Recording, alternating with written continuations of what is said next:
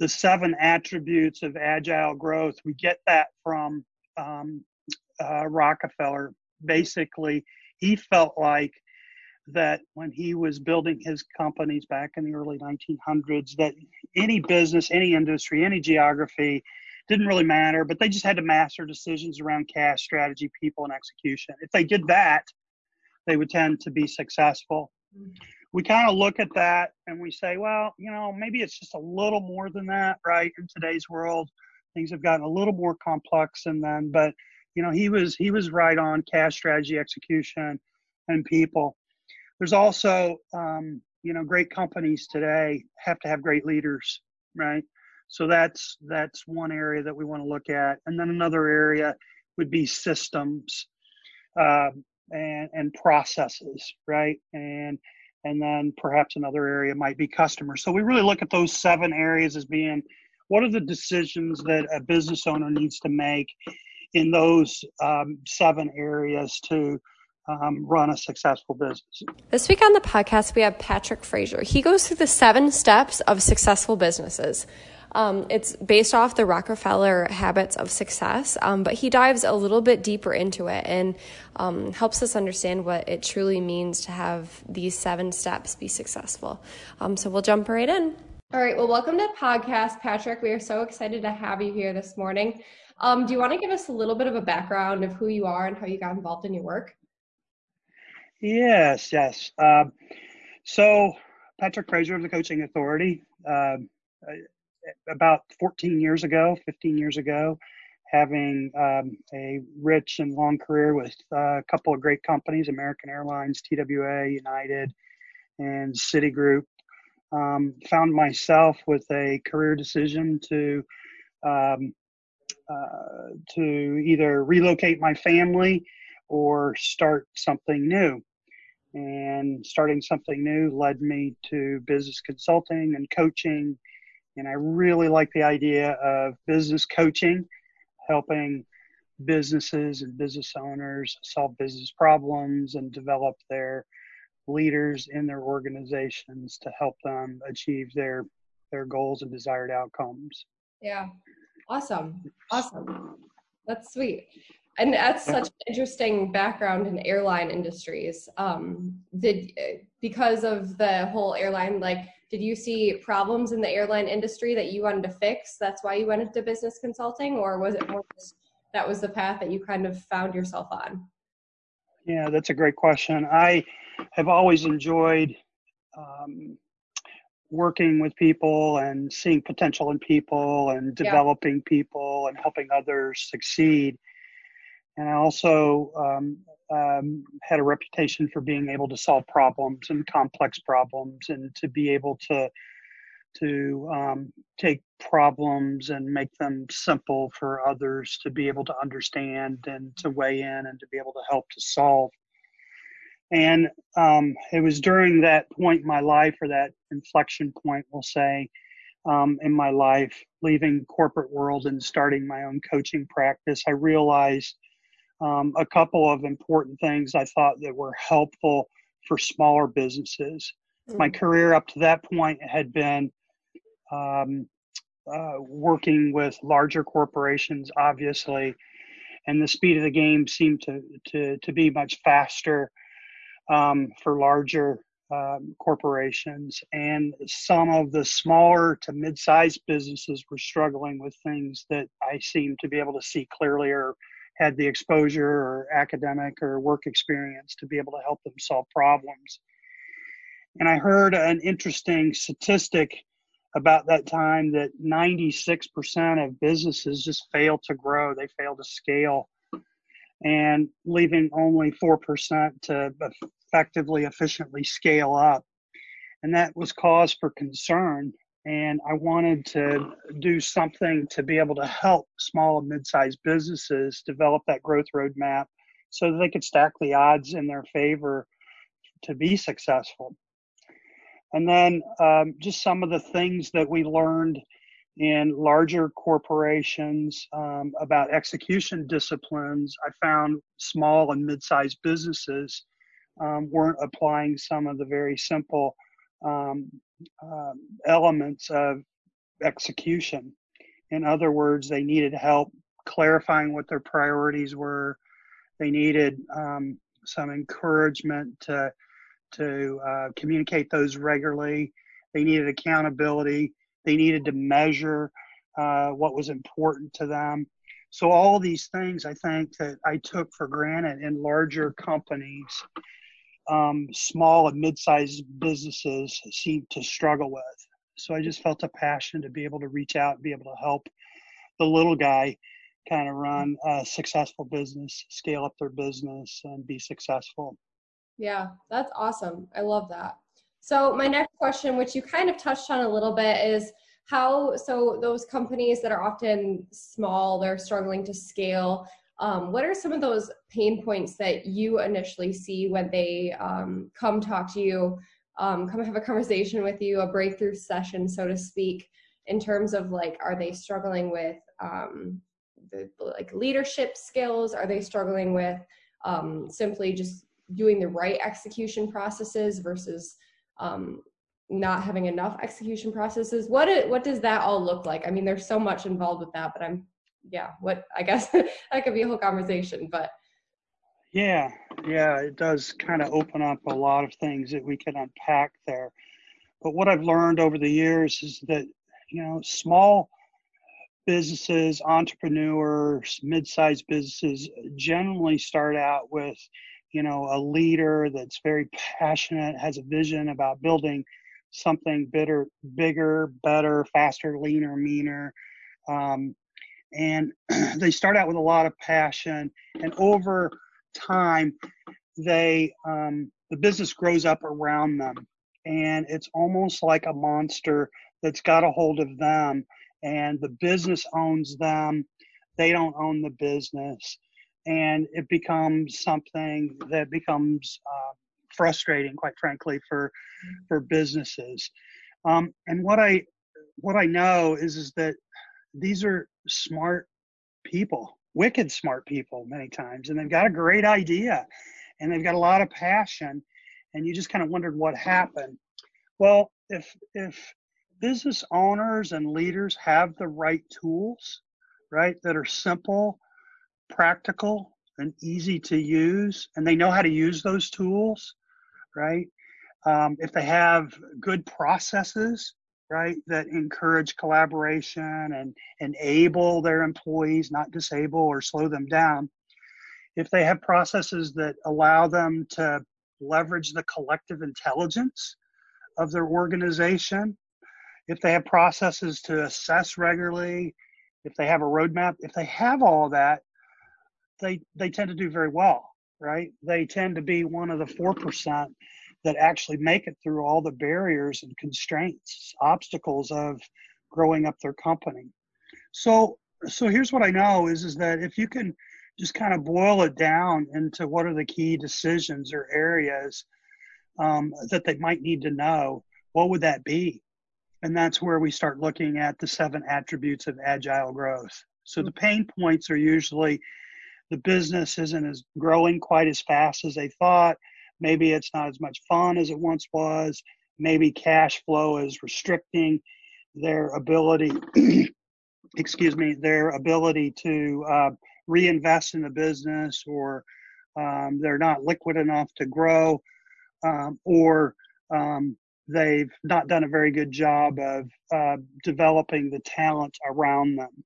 So there can be all kinds of constraints, but they're all easily recognizable, and they're repairable or recoverable if you have processes around them and the right tool set. Yeah, for sure. Do you want to go into those 7 attributes that you help them through that, and just, I guess, give a brief understanding or maybe just a quick overview of what that looks like? Yeah. I might start with just kind of a flyover what the 7 attributes. That might be something that our listeners, it might be foreign to them, but I kind of look at the 7 attributes of agile growth. We get that from Rockefeller. Basically, he felt like that when he was building his companies back in the early 1900s, that any business, any industry, any geography didn't really matter, but they just had to master decisions around cash, strategy, people, and execution. If they did that, they would tend to be successful. We kind of look at that and we say, well, maybe it's just a little more than that, right? In today's world, things have gotten a little more complex than then, but he was right on cash, strategy, execution, and people. There's also, great companies today have to have great leaders, right? So that's one area that we want to look at. And then another area would be systems and processes, right? And then perhaps another area might be customers. So we really look at those 7 areas as being, what are the decisions that a business owner needs to make in those 7 areas to run a successful business. So I might start with leadership. John Maxwell says, everything rises and falls on leadership. And I think that's just as true today as it was when those words first rolled off the end of his tongue. And,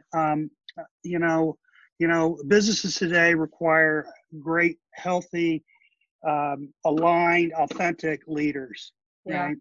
And there's lots of great subject matter experts out there today that would support that. Patrick Lencioni is one of my favorites. He talks about the 5 dysfunctions of a team. He talks about the ideal team player. And all those things that he talks about are really great for senior executive leaders and owners to understand how important it is to build trust, how important it is to navigate successfully through conflict, how important it is to rally people to be committed to the same goals, accountability, focus on results. All of those things are important for our senior leaders to have. Kevin Lawrence in Your Oxygen Mask First talks about the importance of great leaders to be resilient.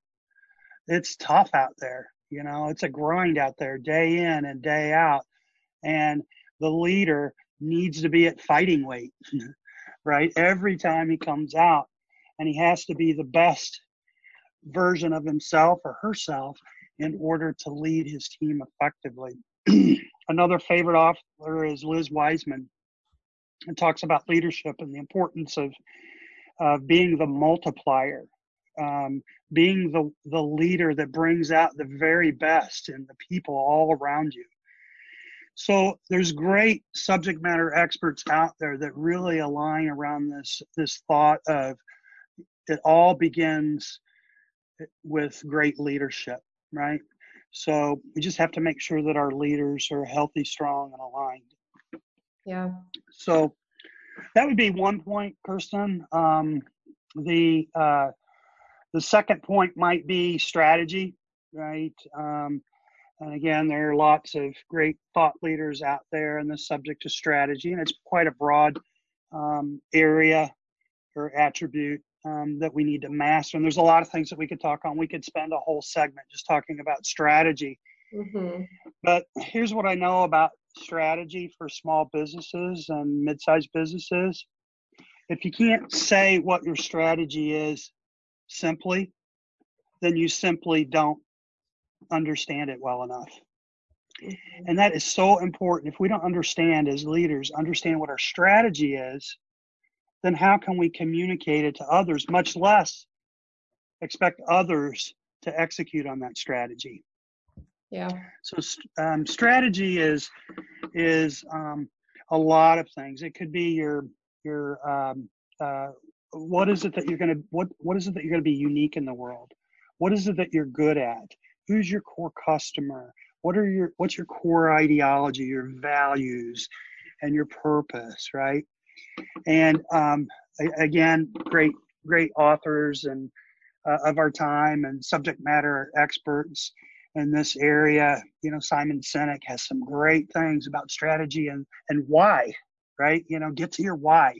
Why do we exist? If we can understand that and get everybody focused and aligned and executing on the why, then we have a greater chance of survival and not only just survival, but thriving in a crazy fast-paced world. Mm-hmm. So absolutely. So I think the third element would be, I, I would probably go with customer, right? Having a customer focused, customer centric strategy and business. And here's what I know about customers as it relates to small business and mid-sized business is that we really haven't taken the time to fully understand the customer life cycle and the customer journey, right? And how does that customer actually drive revenue growth, right? And we're all in business for various reasons, but we're not going to be in business very long if we don't run a business that generates profit. Mm-hmm. So we have to understand the connection between meeting the customer, understanding who our customer is, what's the problem to be solved, and how can we make that customer journey better so that they eventually become raving customers, raving clients, advocates of who we are. They buy more product or service. They recommend us to others. And we have a solid customer net promoter score is what we would say. Again, there are many subject matter experts in this field, but we have to have a business that really understands our customer and the problem to be solved and what our brand promise is to that customer so that we can continue to grow. Incidentally, the customer net promoter score is a great indicator of your future success, right? Mm-hmm. So it's tightly correlated to your ability to scale. It's correlated to your ability to succeed. So we should take time and effort as required to collect, how our customers are, what their experience is, right? And would they enthusiastically recommend us to others? So I think the customer attribute is one of the most important. Obviously, we got to have good, strong leaders.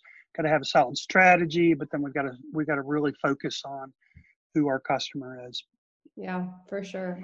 As I mentioned, and then the fourth, and really I put this kind of in the center of the seven, is really execution. And the reason for that is that I mentioned earlier that 96% of companies fail to scale, and wondered why that is. And there was an article published by the Harvard Business Review that discovered that 80% of those that failed was because of poor execution disciplines.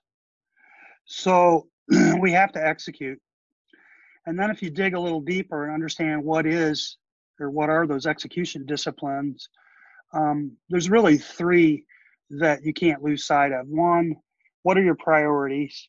Two, how do you measure? What are the metrics against those priorities? And three, what are your communication rhythms? If you do those three things, right, then you're likely to beat the odds and be one of the 4% that succeeds in scaling up, right?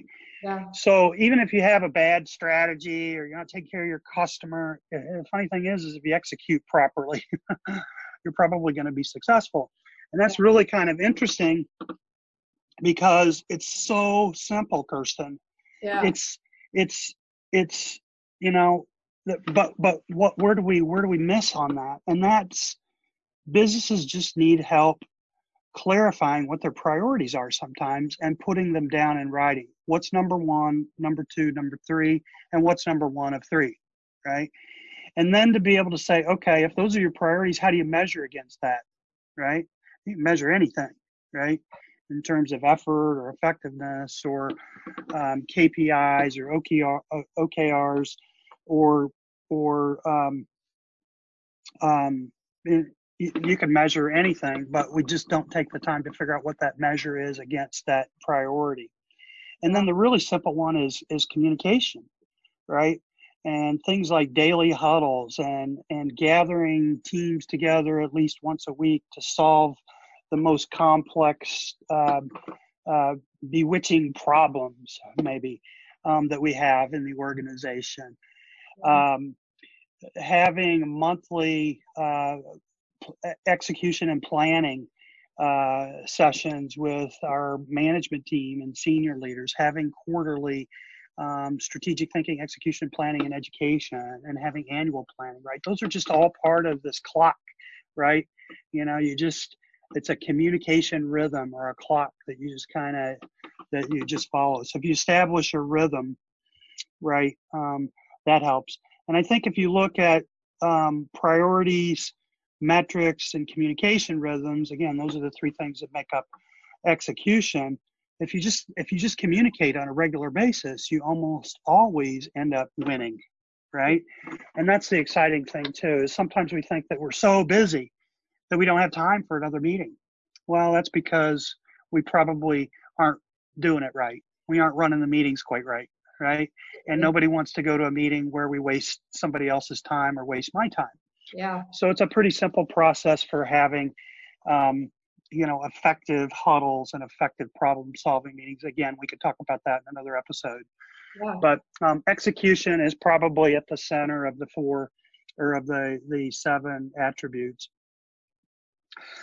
Then I would move into cash, right? Cash is oxygen for small businesses, and it can, you run out of cash. It's kind of like Monopoly, right? You're out of cash. You're off the board, out of the game. Yeah. Right. And what's important there is that cash is, comes from, running a profitable business, right? You can have, we like to say, revenue is vanity and profit is sanity, right? So we can really amp up our revenue numbers by just selling a bunch of stuff. But if we're not selling at the right margin, right, it can run us out of business. So we have to be able to run a profitable business that keeps us liquid, right? So with profitability creates liquidity, and with liquidity, it allows us to reinvest in the business, allows us to expand and grow. So that's really an important part of this, our ability to scale up and grow our businesses, right? Yeah. And quite frankly, the lack of cash or the lack of ability to run a profitable business, right, is one of the things that really small businesses struggle with, right? Almost always, you talk to a small business owner in a growth phase, right, and they're saying, if I just had another $100,000, I could, get a new building or a new piece of equipment, or I could reinvest it in the building, into the business. So cash becomes one of those constraints that you really have to understand what your cash conversion cycle is. You really have to understand the levers of profitability, and you really have to understand things like, how can we build a business that's more valuable today than it was yesterday. And it just requires putting those things under inspection and having discussion and bringing people together, collaborating on leveraging the collective intelligence of your team. Because what I find in small businesses and medium-sized businesses is they're smart people, right? They just haven't been asked the right questions, and they just haven't had the right time and space to focus on some of these problems, right? They're so busy building the next widget that they're not working on their business, right? And because of that, it becomes a grind. And after a while, they just say, I just wish I had my old job back. Yeah. Right. And that's sad, because it doesn't need to be. When you have the right tools, you have the right process, you ask the right questions, you bring about clarity, right? You take right action and you get the right results. So I don't know if is any questions that I have at this point. I'll just kind of close out. I've got a couple of other attributes. No, go for it. I'd love to hear all of them. I think this is fascinating. Yeah. Yeah. So I think the sixth area is people, right? I debated whether, that should be number one or it should be, farther down the list. But here's the thing, right? In a small business, you got to get the people stuff right. Yeah. Right. if you're a small business owner, 2 or 3 employees, you hire your fourth employee, boom, now your business is, um, this new employee represents 25% of your business, right? So it can change culture, it can change the whole experience for what it's like to work for your company. It can change how you handle and deal with suppliers and vendors and customers. So you really got to get the people stuff right. Um, some of the and this is really why I got into the business of coaching 14 and a half years ago, is because I really felt drawn to develop the leadership within an organization, to develop people. I seem to have a knack for seeing the potential in people and then helping people develop those skills necessary to achieve their desired outcomes. But the people stuff is really important. And here's what I know about, again, small businesses. A lot of times they just hire somebody because they look good, they smell good, or it's a family member, or just all kinds of strange reasons. So being a little more intentional about how you hire the right person. Is it do your values align, right, with the company or the owner values? That's so important. Yeah. Do they have a basic skill set? Are they willing to learn? Again, Lencioni talks about, hiring somebody that's humble, hungry, and smart, and that's important. But then once you get past the hiring, what's the onboarding experience like? A lot of times when we hire somebody, we say, here you go, Kirsten, welcome to ABC company. And then you sit over in a cubicle because you don't have you don't have a login ID, or you don't have a laptop, and your phone isn't plugged in, and they haven't taken the time to really prepare that. So your first day at work, you're saying, gosh, should I make a right decision, right? Maybe I should have kept looking or stayed where I was at. So our onboarding experiences for small and mid-sized businesses aren't always what they need to be to create that truly amazing employee experience, because after all, they're going to be somebody that's going to help us get to where we want to go. The other thing is that small businesses tend to, once you're in, right, they expect all your training and development to occur kind of pick it up off the street sort of thing, right?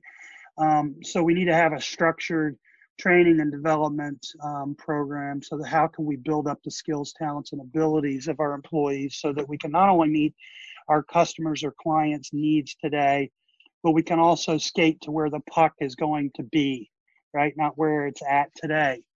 So building into our employees the ability for us to succeed today, but succeed in the future as well. The last area is companies tend to not do regular talent assessments, right? In other words, is each of our employees in the are they productive in their role, and are they compliant with our company values, right? And Brad Smart, the author of Top Grading, talks about assessing and evaluating our employees on a regular basis.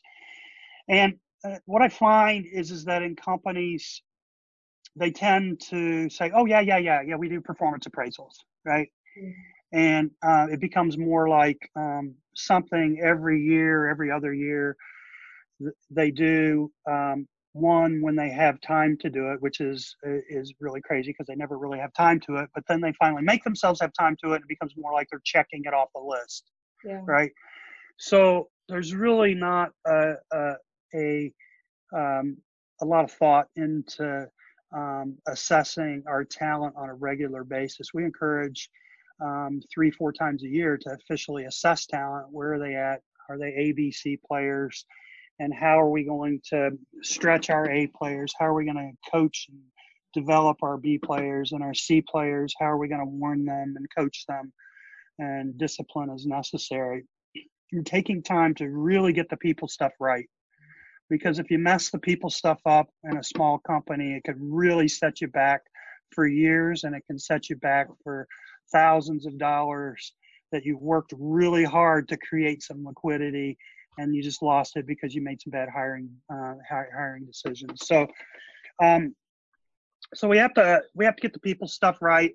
And then I would close. The seventh attribute is systems, right? I always think of systems back from my IT background, working for the airlines and then Citigroup too. But I learned an acronym for system. A system it saves you stress, time, and money, right? In other words, when you have a system, right, it allows you to move things through efficiently and effectively and streamlined, right? And you can have systems for technology, you can have systems and process for HR, you can have systems and process for accounting. But I think the thing here, and we could talk a lot about systems, but you have to have a process, right? You have to have a process that's documented so that people can follow it, so that we can improve it and continuously improve it, so that we can make the customer experience better, so that we can increase the margin that increases liquidity and our ability to grow. And it becomes just a part of who we are as a company. What are the systems that we have in place to produce whatever product or service that we offer the world today? So those are the seven, right? Systems, people, cash, strategy, execution, leadership, and so on. So if you get the decisions in these 7 areas right, while there's no guarantees, but the odds are in your favor. Yeah. And as a coach, that's what we do, right? Is we want to help you stack the odds so that you can scale up successfully, right? And we want to give you that competitive advantage or that edge over everybody else that's in your space. Yeah, absolutely. Absolutely. That's awesome. Thank you for going through that, Patrick. That was helpful to clarify how your business runs and then how you help others, for sure. Mm-hmm. A question I did have about the people part. So you said a formal review every 3 or 4 times a year. Would you recommend doing more, but just like a simple one-on-one every week or every other week, just so that the people can get that feedback regardless of if it's a formal review or not? Yeah, absolutely. So what we recommend leadership teams do is, 3 or 4 times a year, do that talent assessment, that top grading. So if you've got a company, say 20, 25 individuals, basically take all 20 or 25 individuals and kind of put them on that grid of A, B, C, D player. So that happens kind of at your senior leadership level, to where everybody understands where people are in this grid, right? Because your strategy, your talent strategy, is going to be different for your A players than it will be for your B players, right? For example, your A players, your strategy would be to give them stretch assignments, allow them to mentor a junior employee, to allow them information to be able to make some of the input on some of the bigger decisions. Now, your B player is somebody that's maybe they're not all the way up to speed, productive in their current position. Maybe they're recently promoted, or maybe recently hired into them, or maybe they're kind of in that growth curve. So your strategy there is really around working to coach and develop the skills to give them what they need in order to succeed, right? So it's a little different for an A player than it is a B player. And then those players that are struggling with performance or non-compliant with our values, right? That's a different conversation that we have with people, right? Mm-hmm. You got to get the value stuff right, and you got to comply with our values. You got to, on a day in and day out basis, kind of fly with the flock, is what I say. So we have to have a conversation to say, look, this is who we are. This is our vision. These are our values, and this is where we're going. And you have the ability to do that. We've seen that in the past. And when you do these things, it's not, so it becomes more of a coaching and more of a warning type of session. So I say all of that to say this: when you have those conversations, right, whether it be quarterly or semi-annual, right, in more of a formal setting, right, you're going to be talking about growth and development and that sort of thing. But you made a very interesting point. You said, how frequently should that happen? The reality is coaches, managers are coaches, right? And supervisors, team leaders are coaches, right? They need to have those conversations almost daily, right? They're having daily conversations with their employees about what's working, what's not working, what do you need to succeed, and that sort of thing. Okay, so it's this relationship that we build with our employees that we're working towards something that's bigger and better for both of us. And you're an important part of that as an employee of this organization. So let's talk about that. Yeah. Okay, so there's the formal senior leadership that does the talent assessment. The executive leadership has a strategy for what we're going to do for each one of those. But then at the manager and supervisor level, then those formal reviews can happen quarterly, semi-annually, absolutely annually. But then there's the informal coaching sessions that occur on a daily basis and as needed, right? Yeah, absolutely. Thank you for that clarity. That's super helpful for, I'm sure, our listeners and me. Yeah. Awesome. Well, thank you so much, Patrick, for going through all that. Yeah. So my pleasure. Yeah. Where would our listeners be able to find you? You are on LinkedIn, but do you have a website of some kind or any other place that they can find you at? Yeah. A couple places. Obviously on LinkedIn, you can find me out there, Patrick Frazier. You can check out my website at the coachingauthority.com or .net, coachingauthority.net, I'm sorry.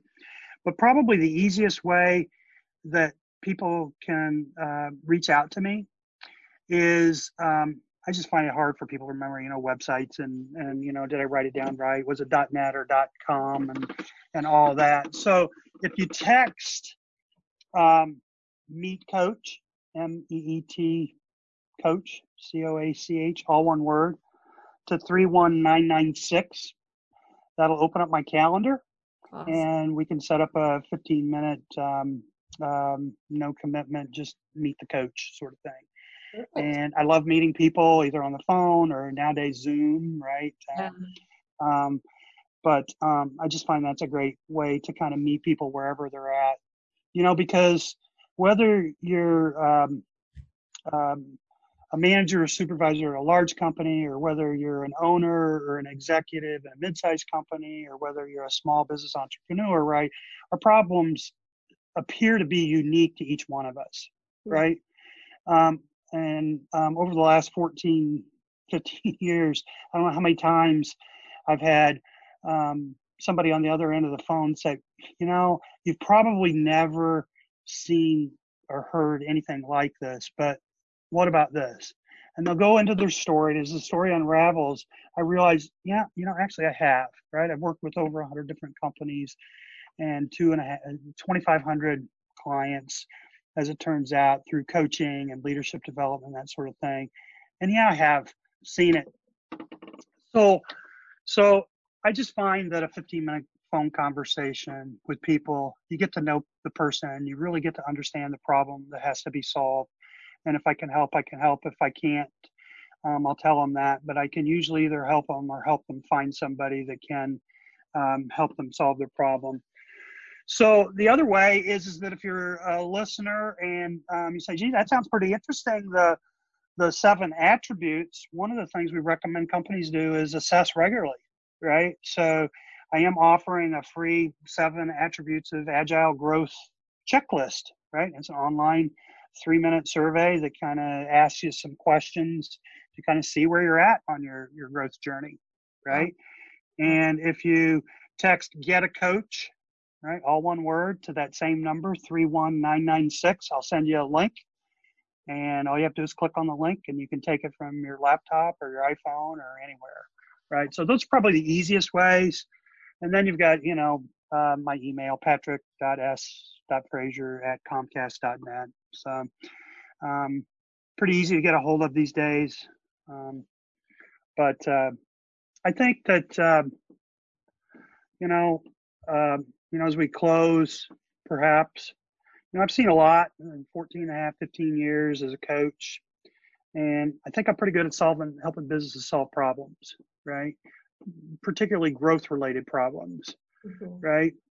In these times right now, it's not the time to go at it alone, right? So have a coach, have an advisor, have a mentor, have all three, but don't do it alone. The winner in today's economy and today's market is really are going to be the companies that have learned to adapt quickly, right, and act quickly, right. So they've got to be able to recognize, adapt, and act. So you got to be able to see the problem from all different ways, and you got to be able to come up with different possible solutions, and then you got to be able to pick the best solution that solves the problem, and then you solve that problem, and then you got to move on to the next problem, right? Never ending cycle.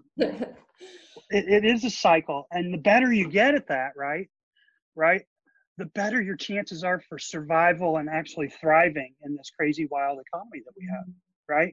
So the best way to do that is just to have a field of advisors, right, and coaches and mentors. That's how companies are going to win, I think. So I may not be able to, I love telling people, you know what, I may not be the guy that's going to be able to help you get whiter teeth, fresher breath, or world peace, but I am pretty good at helping businesses solve complex growth problems. Yeah. So that's what I do.